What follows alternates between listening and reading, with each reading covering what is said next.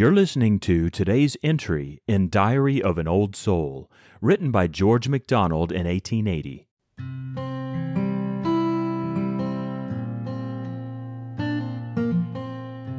Were there but some deep, holy spell, whereby always I should remember thee,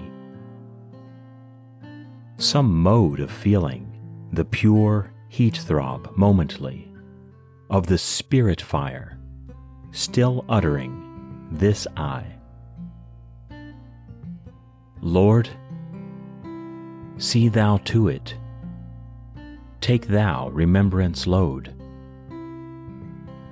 Only when I bethink me can I cry,